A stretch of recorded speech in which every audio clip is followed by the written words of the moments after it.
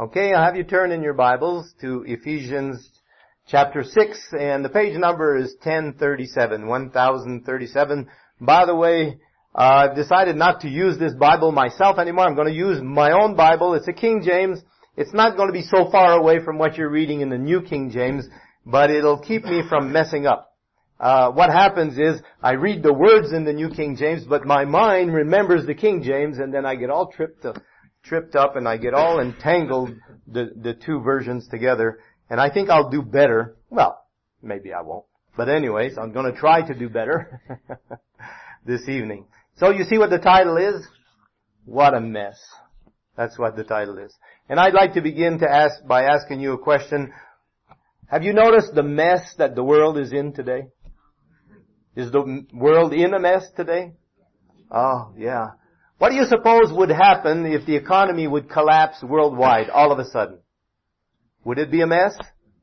Do you know that there are people out there predicting that the economy is going to collapse altogether within a few months, at least within the next year? And these are people who apparently have all the credibility that you can ask for, and they're making this prediction. How would you like that to happen within the next year?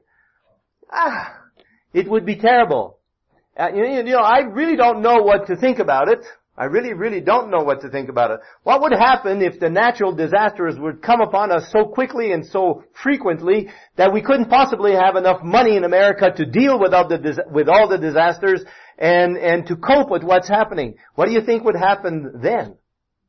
What do you think would happen if diseases would crop up, new diseases would crop up, to which there are no cures, at least foreseeable cures, and so many diseases are coming at us that way that we don't know how to deal with the whole thing? Do you think that's even possible? What would happen if China would decide to go against America militarily? Would that be nice? Oh man. What would happen if Israel attacks Iran?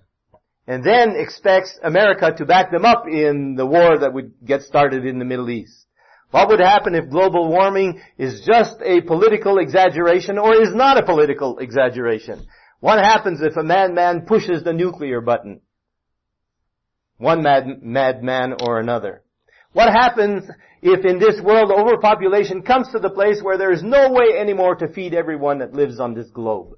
What happens if anarchy should arise in America? You know what anarchy is?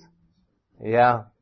That's the people rising up against the government and taking over. That's what happened during the French Revolution. You know what happened? All the poor people rose up. They got tired of religion and they got tired of the king and the queen and all the corruption that was up there, both in religion and in the government, and they wiped the slate clean of all these people. It was terrible. It was called the Reign of Terror. Do you know that it could happen here in America? Do you think any of these scenarios are out of the question? No. No. It's amazing. What a mess we would have. Well, let me tell you, we have a mess now, don't we? We do have a mess now. Who's to blame for all this mess? We are. Yeah. Yeah. I was reading just the other day on the internet, and it's kind of a magazine on the internet. It's called Real Clear, and it's Real Clear Medical, Real Clear Ministerial, Real Clear whatever, Real Clear. And I read in Real Clear Politics, President Obama was telling a crowd in Seattle that Republicans think it is best to stand on the sidelines so people will forget what a big mess they made. They're betting on amnesia, Obama said. They're betting on the idea that the electorate will forget who caused this mess in the first place. Well, do you think Republicans don't have their own spin on this thing as to who's to blame? Well, of course they do. And so one side is blaming the other side, and the other side is blaming this side, and it happens that way all the time. Who is to blame anyway? I had you turn to Ephesians chapter 6, and we're going to be looking at verses 10. This is page 1037. We're in Ephesians chapter 6. And I want you to know that there's actually a solution here.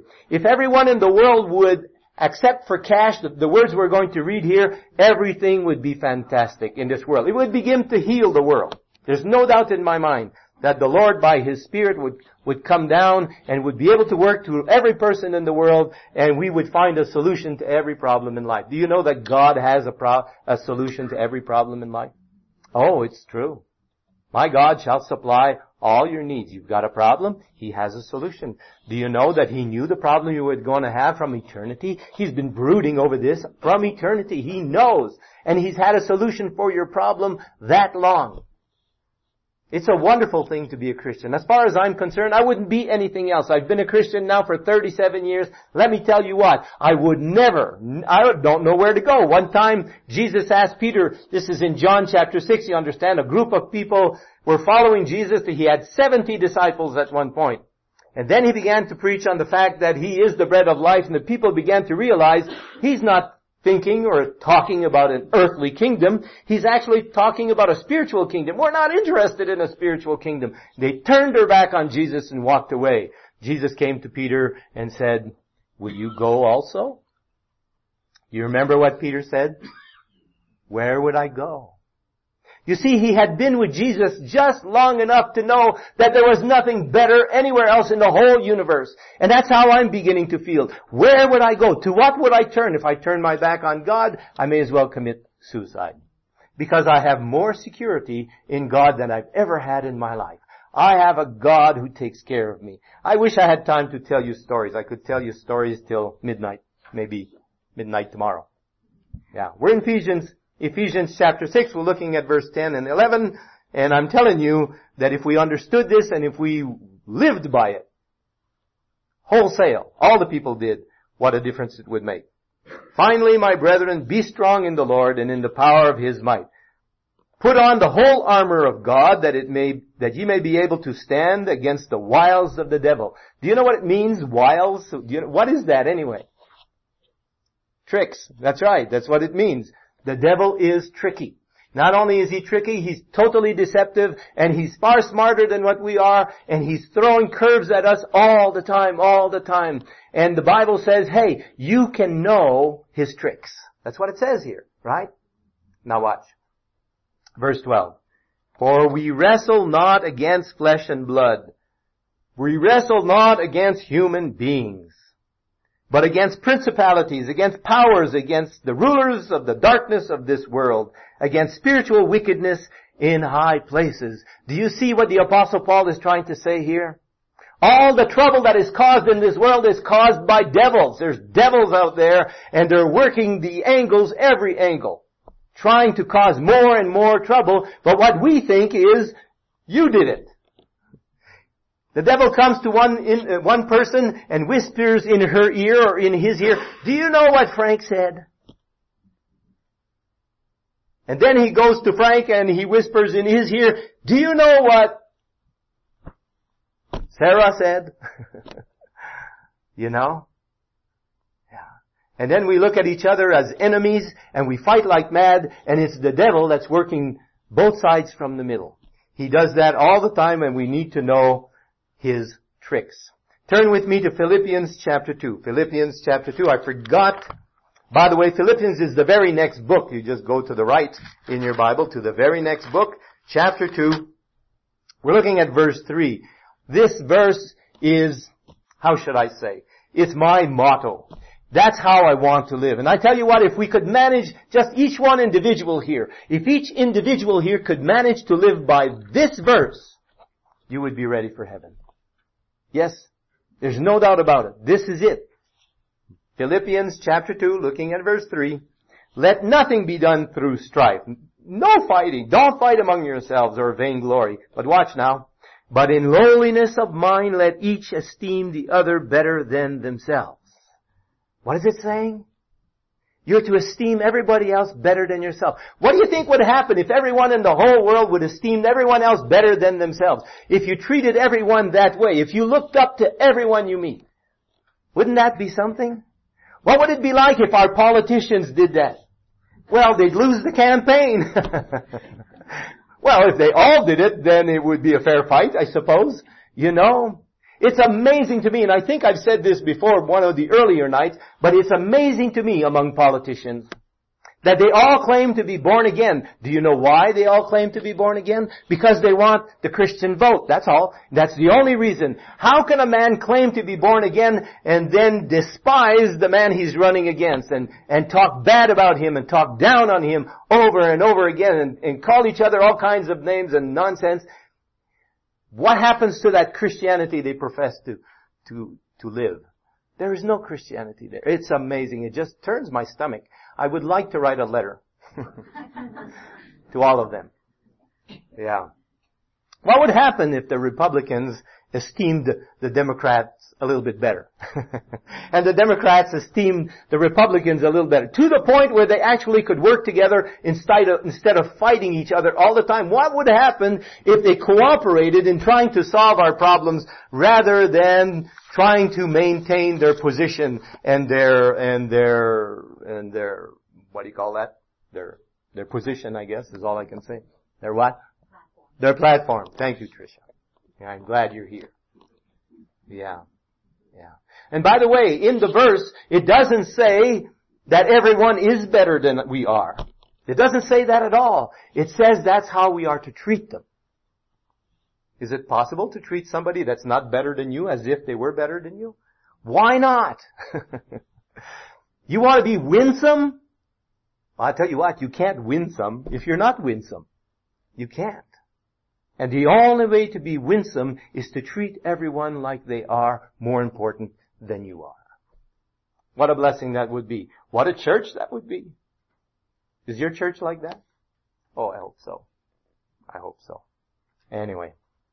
The question is often asked, if God is so loving, if God is so powerful, if God is so wise, why doesn't He do something about all the suffering in this world?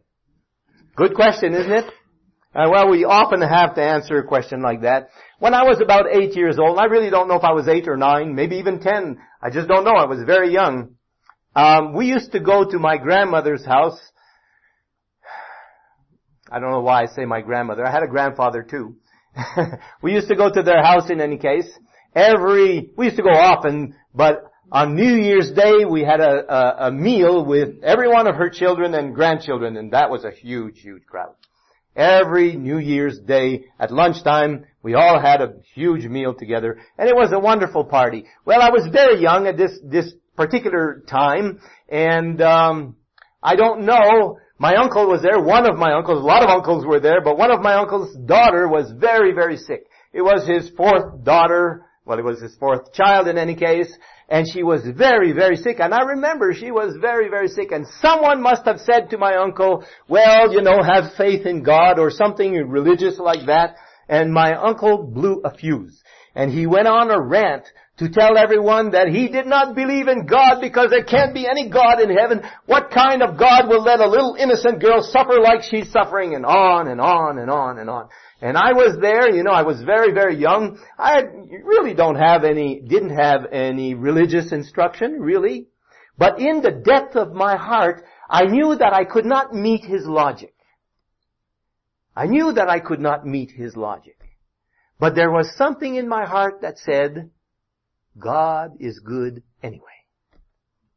And even if I don't understand why this is happening, I know that there is an answer to this problem. I just don't happen to know the answer. Isn't that amazing that as young as I might have been, that I could actually reason that out that way? Who is it that puts that in a person's heart? Even a little kid's heart. There's got to be a God in heaven, because his logic was unanswerable. But I still knew the opposite. Even though I had no spiritual instruction, I knew that God was good. And I knew that there was an answer to this problem, and we didn't have the answer. Well, anyway, in the sanctuary model, we don't find what I'm talking about addressed directly in any case, but in the sanctuary model, there's all kinds of things that are hidden in there. There are other dimensions that we don't see that are hinted at in that thing. Now we don't, you're sitting far from this thing here, but if you see this veil here, what do you see on the veil? Those of you who are close enough to see it, what do you see? There's angels, and there's angels on the inside of that veil also, and there's angels on the ceiling, because it had a roof, by the way. And there was angels everywhere in there. Now, I want you to notice that there's no angels outside of that structure. Do you know why? Because represents heaven. This is the most holy place in heaven. The holy place in heaven. That's the most holy place in heaven. And this represents, outside's called the outer court, and it represents the work that Jesus did here on earth. The cross and His baptism, of course, and all of that. And so all the angels are within this confine here. Yeah. Turn with me to Exodus. We're looking at Exodus chapter 36, and it's page 84. Exodus 36.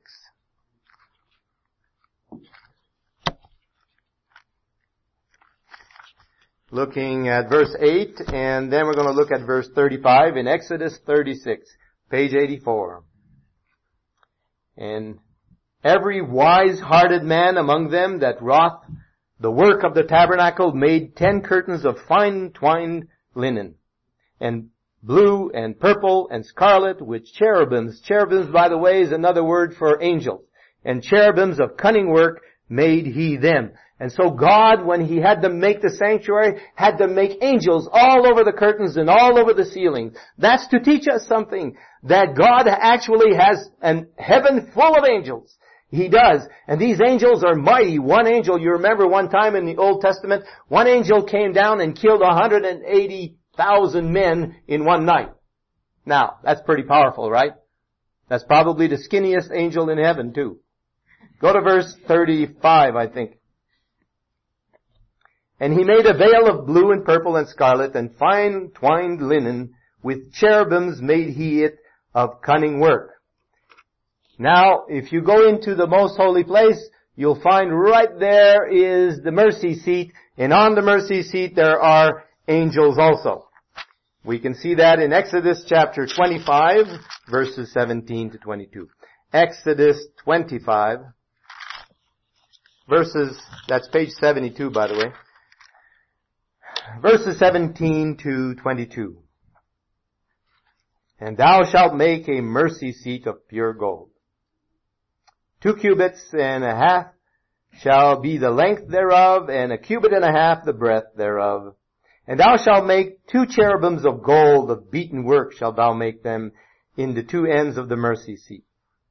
And make 1 cherub on the one end, and the other cherub, by the way, cherubs are angels. They're the closest angels to God. They're His attending angels. That's right. Which verse was I at? Verse 19? Yeah. And make 1 cherub on the one end, the other cherub on the other end. Even of the mercy seat shall ye make the cherubims on the 2 ends thereof. And the cherubim shall stretch forth their wings on high, covering the mercy seat with their wings. And their faces shall look one to another. Toward the mercy seat shall the faces of the cherubims be. And thou shalt put the mercy seat above upon the ark, and in the ark thou shalt put the testimony, that's the 10 commandments, that I shall give thee.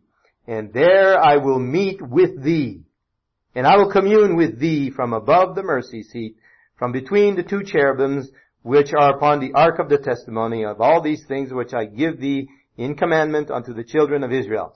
So do you get the picture here? Over there is the mercy seat. It's a chest, and in the chest there is the 10 commandments. The 10 commandments we have transgressed. And God says, that's where I want to meet you. Now, this altar here is called the altar of incense, and it's actually an altar of prayer. And all our prayers rise with the incense of Christ's righteousness, so that they can be acceptable to God. And this is across from the veil. It's probably a little closer to the veil than we've got it in the picture here, so that we're actually meeting right there in front of there. And God says, that's where I want to meet with you. I want to remind you that there are commandments in there that you have transgressed. I want to remind you that those commandments, if you kept them, would make you happy. That there's nothing else in this world that can make you happier than living by the way I tell you to live. Can you imagine there's a God in heaven who knows what is best for us? He tells us what is best for us. He tells us how to succeed. He tells us how to be healthy. He tells us how to be happy. And we go about thinking, I hate all those restrictions. I just want to do what I want to do. You know how parents are. We don't want our kids to get hurt, and so we tell them they can't do certain things, and they have a conniption. They have a fit because they want to do what they want to do, and they don't understand. Do you know that we're just big children? Do you know? Well, some of us are big. Yeah. I wish we understood. But there's a God in heaven who wants us to meet with Him right there, and He wants to remind us always that these 10 commandments are for our good. They'll do us good. But we've broken them. And because we've broken them, of course, we're lost. And so He put a lid on it, and He calls it the mercy seat, which is indicative of the mercy that God has in dying for us at the cross of Calvary. And on top of the mercy seat are 2 angels, attending cherubs, powerful angels. The angel Gabriel is one of them, who took the place of Lucifer, who used to be an attending cherub at one point. Yeah, powerful. Those angels. And those angels, we're told in the book of Hebrews, are there to help. They're ministering angels. They're ministering spirits, it says there, to help the people of God down here in this world. Let me tell you, when you give your heart to God, you've got power on your side. That's not saying nothing bad will ever happen to you, but I'll tell you what, whatever the devil throws at you, God will be there to catch it and to turn it to your advantage. This is my testimony. This is what God has done for you, for me. Now, one day, maybe I'll have the opportunity to tell you all about it. Turn with me to Revelation chapter 4. Revelation chapter 4. Lisa doesn't have that one to show on the screen, but you can turn to chapter 4. And the reason I had done it originally that way is because chapter 4 and chapter 5 really should be just one chapter. John the Revelator, John the prophet, is brought up in spirit into heaven. He's into heaven, and then when he gets into heaven, there's a door opened for him. He's already in heaven, so the door is opened into something else, which happens to be the sanctuary. So the door is open, and he walks through, and he walks in through a judgment scene. So if you go to Revelation chapter 4, we're going to look at verses 1 and 2. After this, I looked, and behold, a door was open in heaven. He was already in heaven, so it's a door into something else. He's already in heaven. Another door is open, and he walks in. And the first voice which I heard was as it were of a trumpet talking with me, which said, Come up here, come hither, come up here, and I will show thee things which must be hereafter. And immediately I was in the Spirit, and behold, a throne was set in heaven, and one sat on the throne. And we have a judgment scene. We'll go now to chapter 5. Remember, this should be the same chapter. We're in chapter 5, looking at verses 11 and 13. And what I'm trying to do here is to impress you with the number of angels that exists up there. I'll tell you what. I wonder how many angels exist up there. I read somewhere that God is replenishing the angels that fell out of heaven. You know that fell? Lucifer took 1/3 of the angels. We're going to read that in a few minutes. And God is waiting for a specific number of people to be saved that He could bring to heaven so that He can make up the number that He lost, which was originally there. Well, how many people do you think will be saved? I mean, I assume it's a big number. I sure hope it is. You know. We're in Revelation chapter 5. We're looking at verse 11 through 13. And I beheld, and I heard the voice of many angels round about the throne, and the beasts and the elders, and the number of them was 10,000 times 10,000 and thousands of thousands, saying with a loud voice, Worthy is the Lamb that was slain to receive power and riches and wisdom and strength and honor and glory and blessing. And every creature which is in heaven and on earth and under the earth, and such as are in the sea, and all that are in them, heard I saying, Blessing and honor and glory and power be unto Him that sits upon the throne and unto the Lamb forever and ever. Do you know that that's a song? Do you know that they're singing this? Do you know that this is called the language of heaven? Do you know that if you turn in your Bibles and every time, or search the whole Bible through to see what they say, what people in heaven say, that it's always thank you, thank you, thank you, glory, honor, majesty belong unto, and holy, holy, holy. It's always praises and praises and praises. Do you know that if we want to go to heaven, we'd better learn the language down here below? Is the Lamb worthy of our praise? Well, we wouldn't get there if it wasn't for the Lamb. And it wouldn't be the Lamb if the Father hadn't let Him come. Is God good or is He bad? I wonder why there's so many people that really don't want to hear that there's a God in heaven. Or that look at Him as if He is a cruel creature. It's amazing. But there's no cruelty at all. As a matter of fact, our God is a wonderful God. Wouldn't it be wonderful to be in heaven? Wouldn't it be a safe place to be, do you think? Well, friends, where do you think the trouble started? In heaven. Where do you think the first sin was committed? In heaven. And sin spread havoc all over this world after that. So the question is, why didn't God do something about it right from the very inception? Does that make sense to you? There was a man in Texas. He was a linesman, I guess, something similar to that. Anyways, he was in a basket on a long boom, and he was working on the electrical poles up there, way up in the air, and he was struck by lightning. And the lightning kicked him right out of the bucket, and he fell on the ground, and obviously he was terribly hurt at that point, and he ended up in the hospital for months. Well, when that was all over, he decided that he would, of course, apply to his insurance, so that they could pay the medical bills, but they said, well, that's not our fault. That, we didn't do that. It's an act of God. And so then he went to court and he sued the insurance company, and the court agreed with the insurance company. Well, then if it's an act of God, he decided that he would sue God. And there were about 55 churches in that city, and so he filed a suit against all the churches of that city. Well, one of the pastors of the church decided that they would write an article in the newspaper, and in the article he wrote, that's not an act of God, that's an act of the devil. Well, what do you think? Well, it's true. It's an act of the devil. But do you know that God is sovereign? Do you know what that means, that God is sovereign? It means that God takes the responsibility for what His children do. I mean, if you had a 10-year-old boy, are you 10 years old? 13. Oh, you're older than 10 years old. Yeah. Even a 13-year-old boy could do this. Supposing you had a 13-year-old boy who took a stone and broke the windshield in the car next door on your neighbor's, who are they going to come for? Are they going to come for the boy or for the father? Well, for the father. Why do you think? Because he's responsible for his family. And do you know that God is the very same?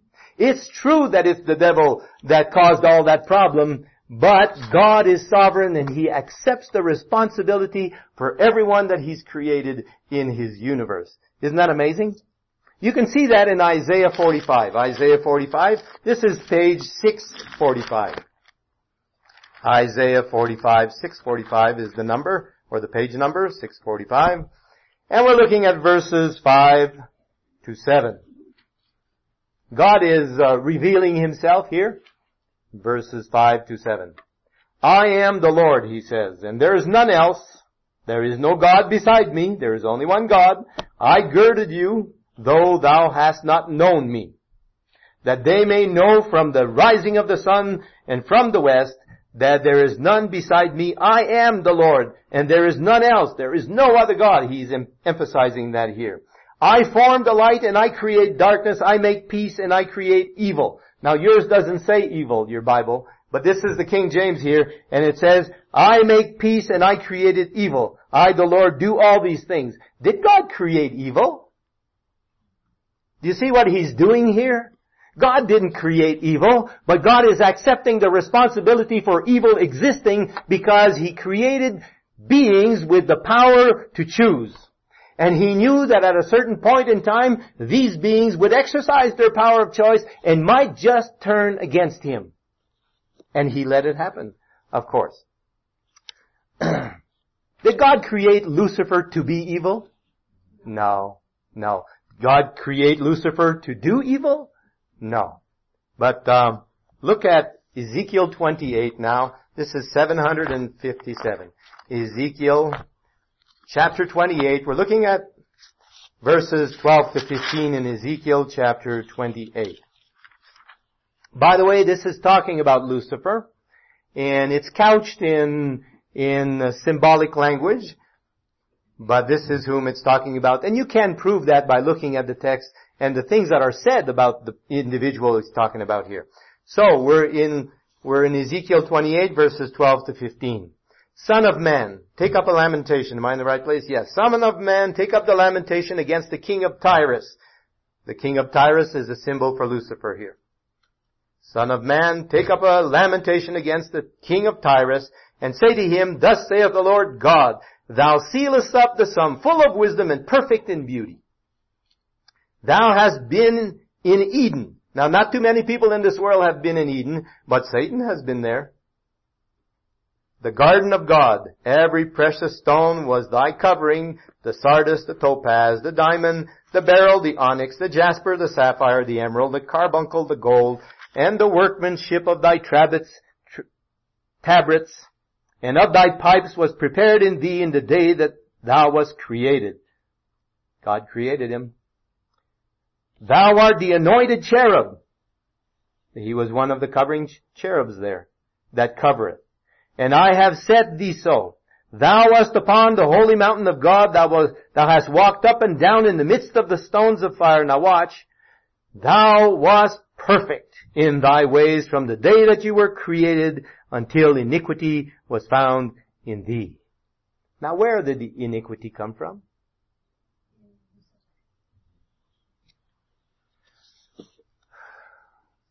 Did you know that this is an illustration now? Did you know that it was God who created grapes? I guess I don't have to ask that question. Of course, God created grapes. Aren't grapes good for us? Yeah.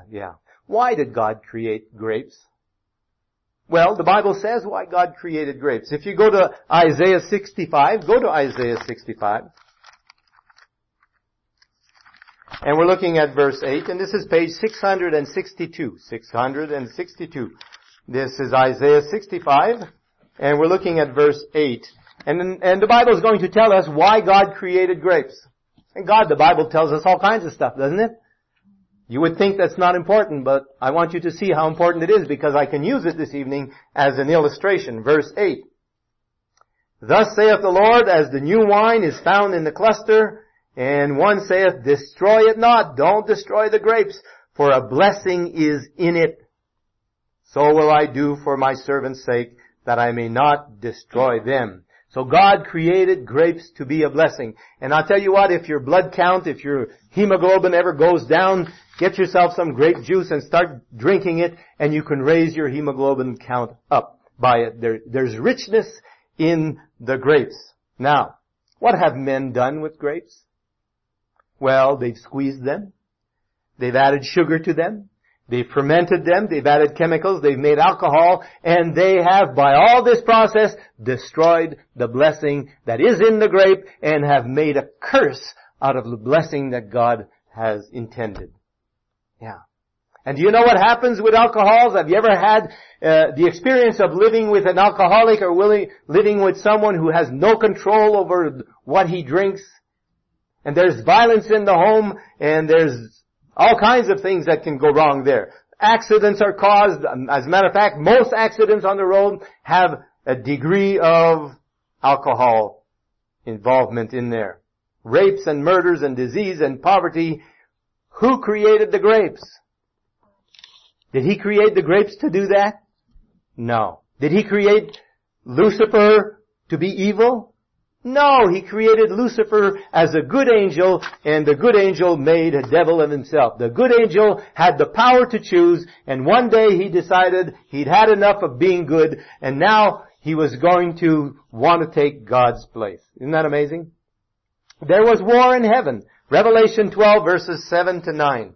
Revelation 12 verses 7 to 9. It's amazing, but you wouldn't think there could be war in heaven, but there was war in heaven. Revelation 12, 7 to 9. And there was war in heaven. Michael and his angels fought against the dragon, and the dragon fought and his angels, and prevailed not, neither was their place found any more in heaven. There you are. And what happened? How many of the angels got thrown out of heaven? I think you can see it in verses 3 and 4. And there appeared another wonder in heaven, and behold, a great red dragon, that's the devil, having 7 heads and 10 horns and 7 crowns upon his head, and his tail drew the third part of the stars of heaven. By the way, stars are a symbol in the Bible of angels or of ministers.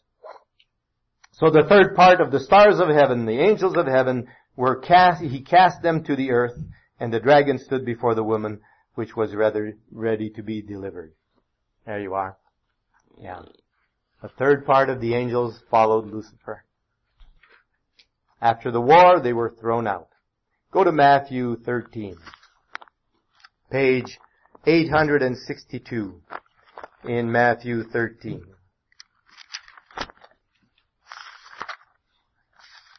We're looking at verse 24 to 28. Matthew 13, 862. Another parable put he forth, that's Jesus, saying to them, the kingdom of heaven is likened unto a man which sowed good seed in his field. But while men slept, his enemy came and sowed tares or weeds among the wheat, and went his way. But when the blade was sprung up and brought forth fruit, then appeared the weeds also. So the servants of the householder came and said to him, Sir, didst thou not sow good seed in your field? Where did the weeds come from? And he said to them, An enemy has done this. The servant said to him, Will thou then that we go and gather up the weeds? And do you know what Jesus said? Don't do it, lest you uproot the wheat with the weeds. Do you know that there's a lesson here? You're going to ask yourself, if God created Lucifer, and Lucifer made a devil of himself, then it was up to God to destroy Lucifer. I mean, wouldn't that make sense to you and start all over again? Why allow all this wickedness? But he answers the question right here in the parable of the tares and the weeds. I mean, of the wheat and the weeds. And he says, no, because if I start pulling out weeds, I might pull up the wheat with it. I'm going to allow the thing to develop. We have that, it goes on to more explanations in verses 36 and 39 here in the same chapter, verse 36 to 39. Then Jesus sent the multitude away and went into the house, and his disciples came to him saying, Declare unto us the parable, that is, explain for us the parable of the tares or the weeds in the field. He answered and said unto them, He that sows the good seed is the Son of God. So God is the one that sows the good seed. The Son of Man is. The field is the world, so they're sown here. The good seed are the children of the kingdom of God, but the tares or the weeds are the children of the wicked one. The enemy that sowed them is the devil. The harvest is the end of the world, and the reapers are the angels. Yeah. It's coming.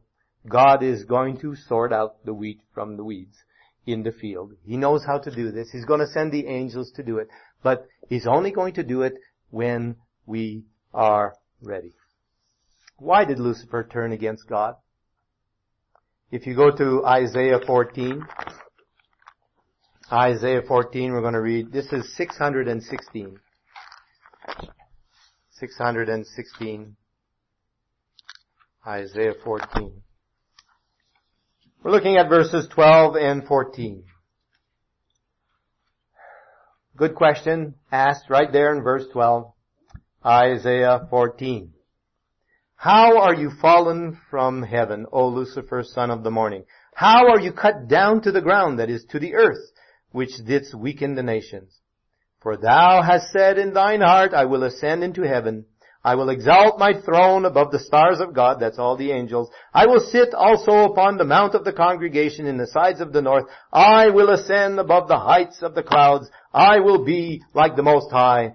I will be like God. Now, why in the world do you think Lucifer would not be satisfied with what God had given him? He was the highest angel. He was the greatest angel. He was the brightest angel. He was the strongest angel. He had absolutely everything. He was second to none except for God, triune, the triune God, the Trinity. God himself. He wasn't satisfied with that. Can you imagine? He wanted to have God's throne. If you had been God, what would you have done? Yeah. Take him out. Yeah. But you see, God couldn't do that. God couldn't do that. Imagine one day the angels come to choir and Lucifer is the choir leader and they're waiting around, they're sitting around and Lucifer is not there and one of the angels says, "Hey, where in the world is Lucifer? How come he's late?" And one of the angels says, "Well, haven't you heard?" "Heard what?" "Well, God killed him." "Killed him?" "Yeah, he disobeyed and God took him out." And so the angels go like, "Whoa, is that right? We'd better watch our P's and Q's because if we do something wrong, God will kill us." And so when they had been worshiping God out of love, all of a sudden now they're going to worship God out of fear. And God says, "No, that's not good. I can't have that in my universe." And so what God is doing is allowing Lucifer to reveal what his government would be like, what he himself is like, what he would do if he was in charge of the universe. He is allowing Lucifer to make that demonstration. Are you happy with the demonstration that Lucifer is making?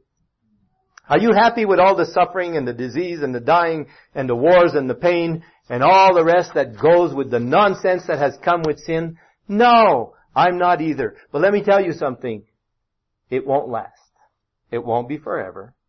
Now you and I might think it's forever. The problem with you and I is that we look back 6,000 years and we say, it's been such a long time. Well, listen, you haven't been here 6,000 years. And even if you're 80 years old today, I assume being 80 years old, you still think it was a pretty short time on earth. Don't you think? I'm 65 and I'm thinking, wait a minute. I just started. How can I be 65? When I was young, I thought 65 was really, really, really old. Well, kinda is. Yeah. Life is so short.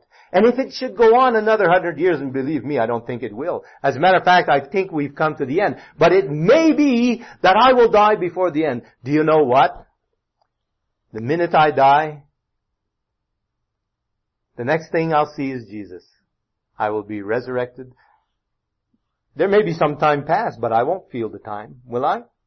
No, I won't feel the time. Listen. God is allowing a demonstration to go on. And we might think it's a long time. It's not a long time. You can't live a long time. You're destined to live a short time. No matter how you look at it, for you and me, it's a short time. So don't get impatient about this thing. The end is coming for all of us. If you go to Ezekiel 28, we can see the end of Lucifer. Satan. Ezekiel 28, 757. 757, Ezekiel 28. We're looking at verses 18 and 19, and we can see here the end of Lucifer. Now I read the way the New King James reads, and I don't like it. So listen to the King James Version. And God is speaking to Lucifer, to Satan. "Thou hast defiled thy sanctuaries by the multitude of thine iniquities, by the iniquity of thy traffic. Therefore I will bring forth fire from the midst of thee. It shall devour thee, and it will bring thee to ashes upon the earth in the sight of all them that behold thee. All they that know thee among the people shall be astonished at thee. Thou shalt be a terror, and never shalt thou be any more." I love that reading, because it's true. There's coming a time that a fire will arise right from the midst of him, it says. And he will burn from the inside out.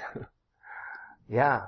And he's going to be ashes on the ground. And the creatures that have been created that are not lost are going to look down and be astonished at the power that this individual had. And he has no more power. No more power. It's all over for him. And when this happens, when the whole universe is satisfied that God is good, that evil is bad, that God's way is best, when everyone of the universe has made a final decision, some for God and some for the enemy, when all that has happened, the end shall come. Revelation 21 verses 4 and 5. Revelation 21 verses 4 and 5. Wonderful promise.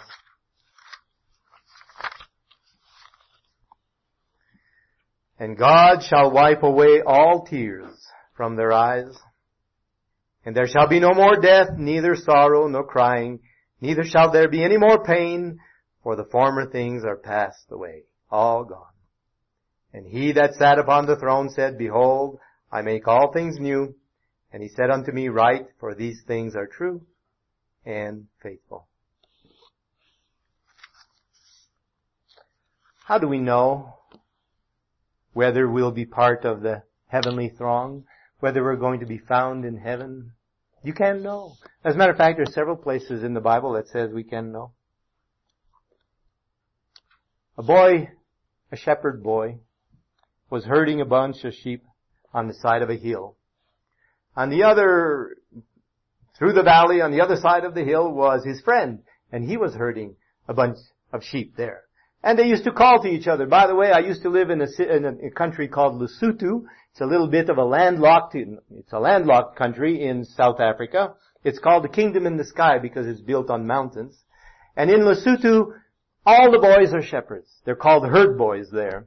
And from the time they're 5 years old, they're way up there in the hills with their goats and their sheep and their horses and whatever else they have, all kinds of animals up there. And they call to each other from mountain to mountain. It's amazing the voice boxes that they've developed over there. It's really amazing, kind of annoying sometimes because there's so much noise, so much yelling from one mountain to the other. Yeah. Well, anyhow, that's how it is. I suppose in the Alps that's how they develop yodeling. I have no idea. But that's how it was in Lesotho. And so we have a shepherd boy on this hill, we have a shepherd boy on that hill with all of their sheep, but there arose a mighty storm, a terrible storm in the valley and on those mountains, and so the two boys found shelter under an overhang of a mountain there where they could be safe, and they waited out the storm. Well, when the storm was over, all the sheep were mixed, and try as they may to separate the sheep, there was no separating them because the sheep just won't sit still. You understand? And so they finally got frustrated with that thing, and they decided, oh, phooey, I'm going home. And so one boy took a trail towards home, and the other boy took another trail towards home. And what do you think happened to the sheep? Yeah, the sheep followed the right boy. The sheep knew who their masters were. The sheep knew who their shepherd was. Do you know who your shepherd is? Whose voice do you hear? John 10:27. That's 950. Page 950. John 10:27.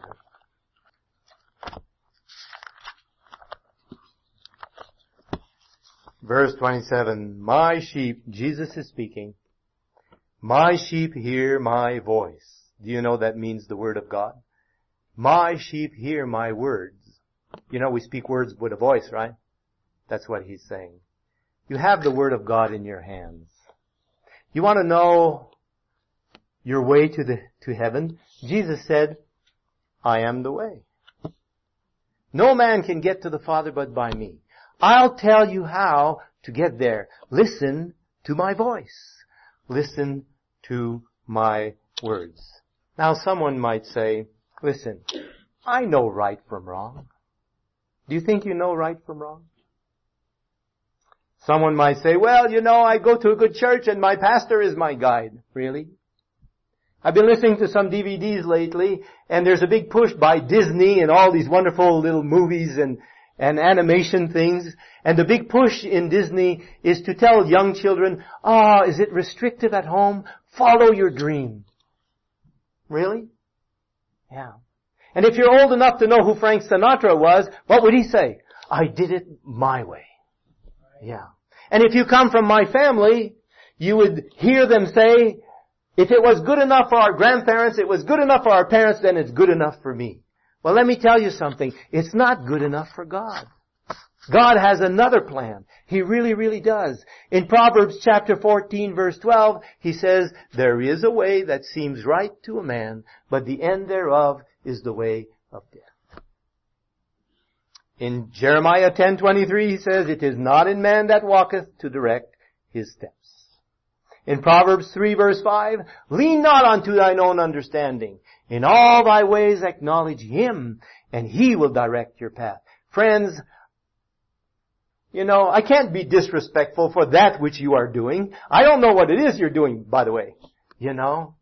But I can say this, there is a God in heaven, and we may not always be doing the right thing as right as we think it ought to be.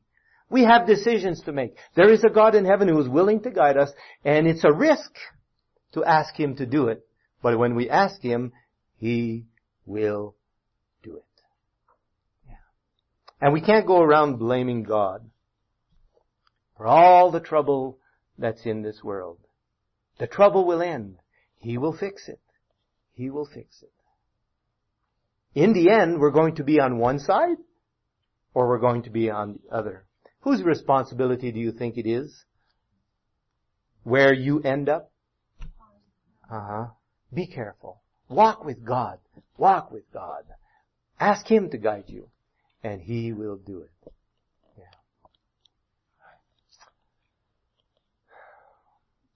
Are you ready to make a decision? Any kind of decision? Are you willing to follow God wherever He asks you to follow? I'm not asking you to follow me, and I'm not asking you to do what I say. That would be one human being following another. God uses human beings. There's no doubt about it. But the devil does too, And if you don't ascertain for yourself what is right, you could be deceived. And if you think you are smart enough to know what is right, then you are deceived. If a man thinks he is something when he is nothing, he deceives himself. This is scriptural. Galatians chapter 6, verse 3. Would you like to show the Lord that you want to follow Him? If you do, would you please stand with me?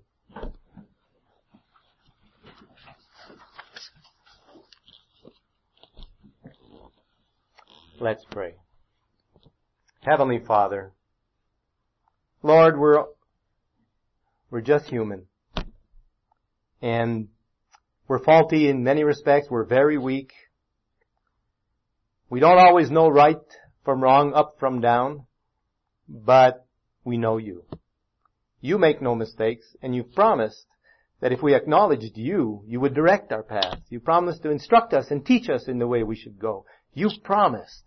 And we're asking You to do it. Just do it. You know the people that are in this room. You know who it is that have stood up.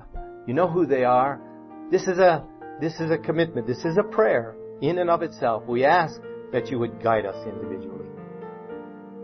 This media was brought to you by Audioverse, a website dedicated to spreading God's Word through free sermon audio and much more.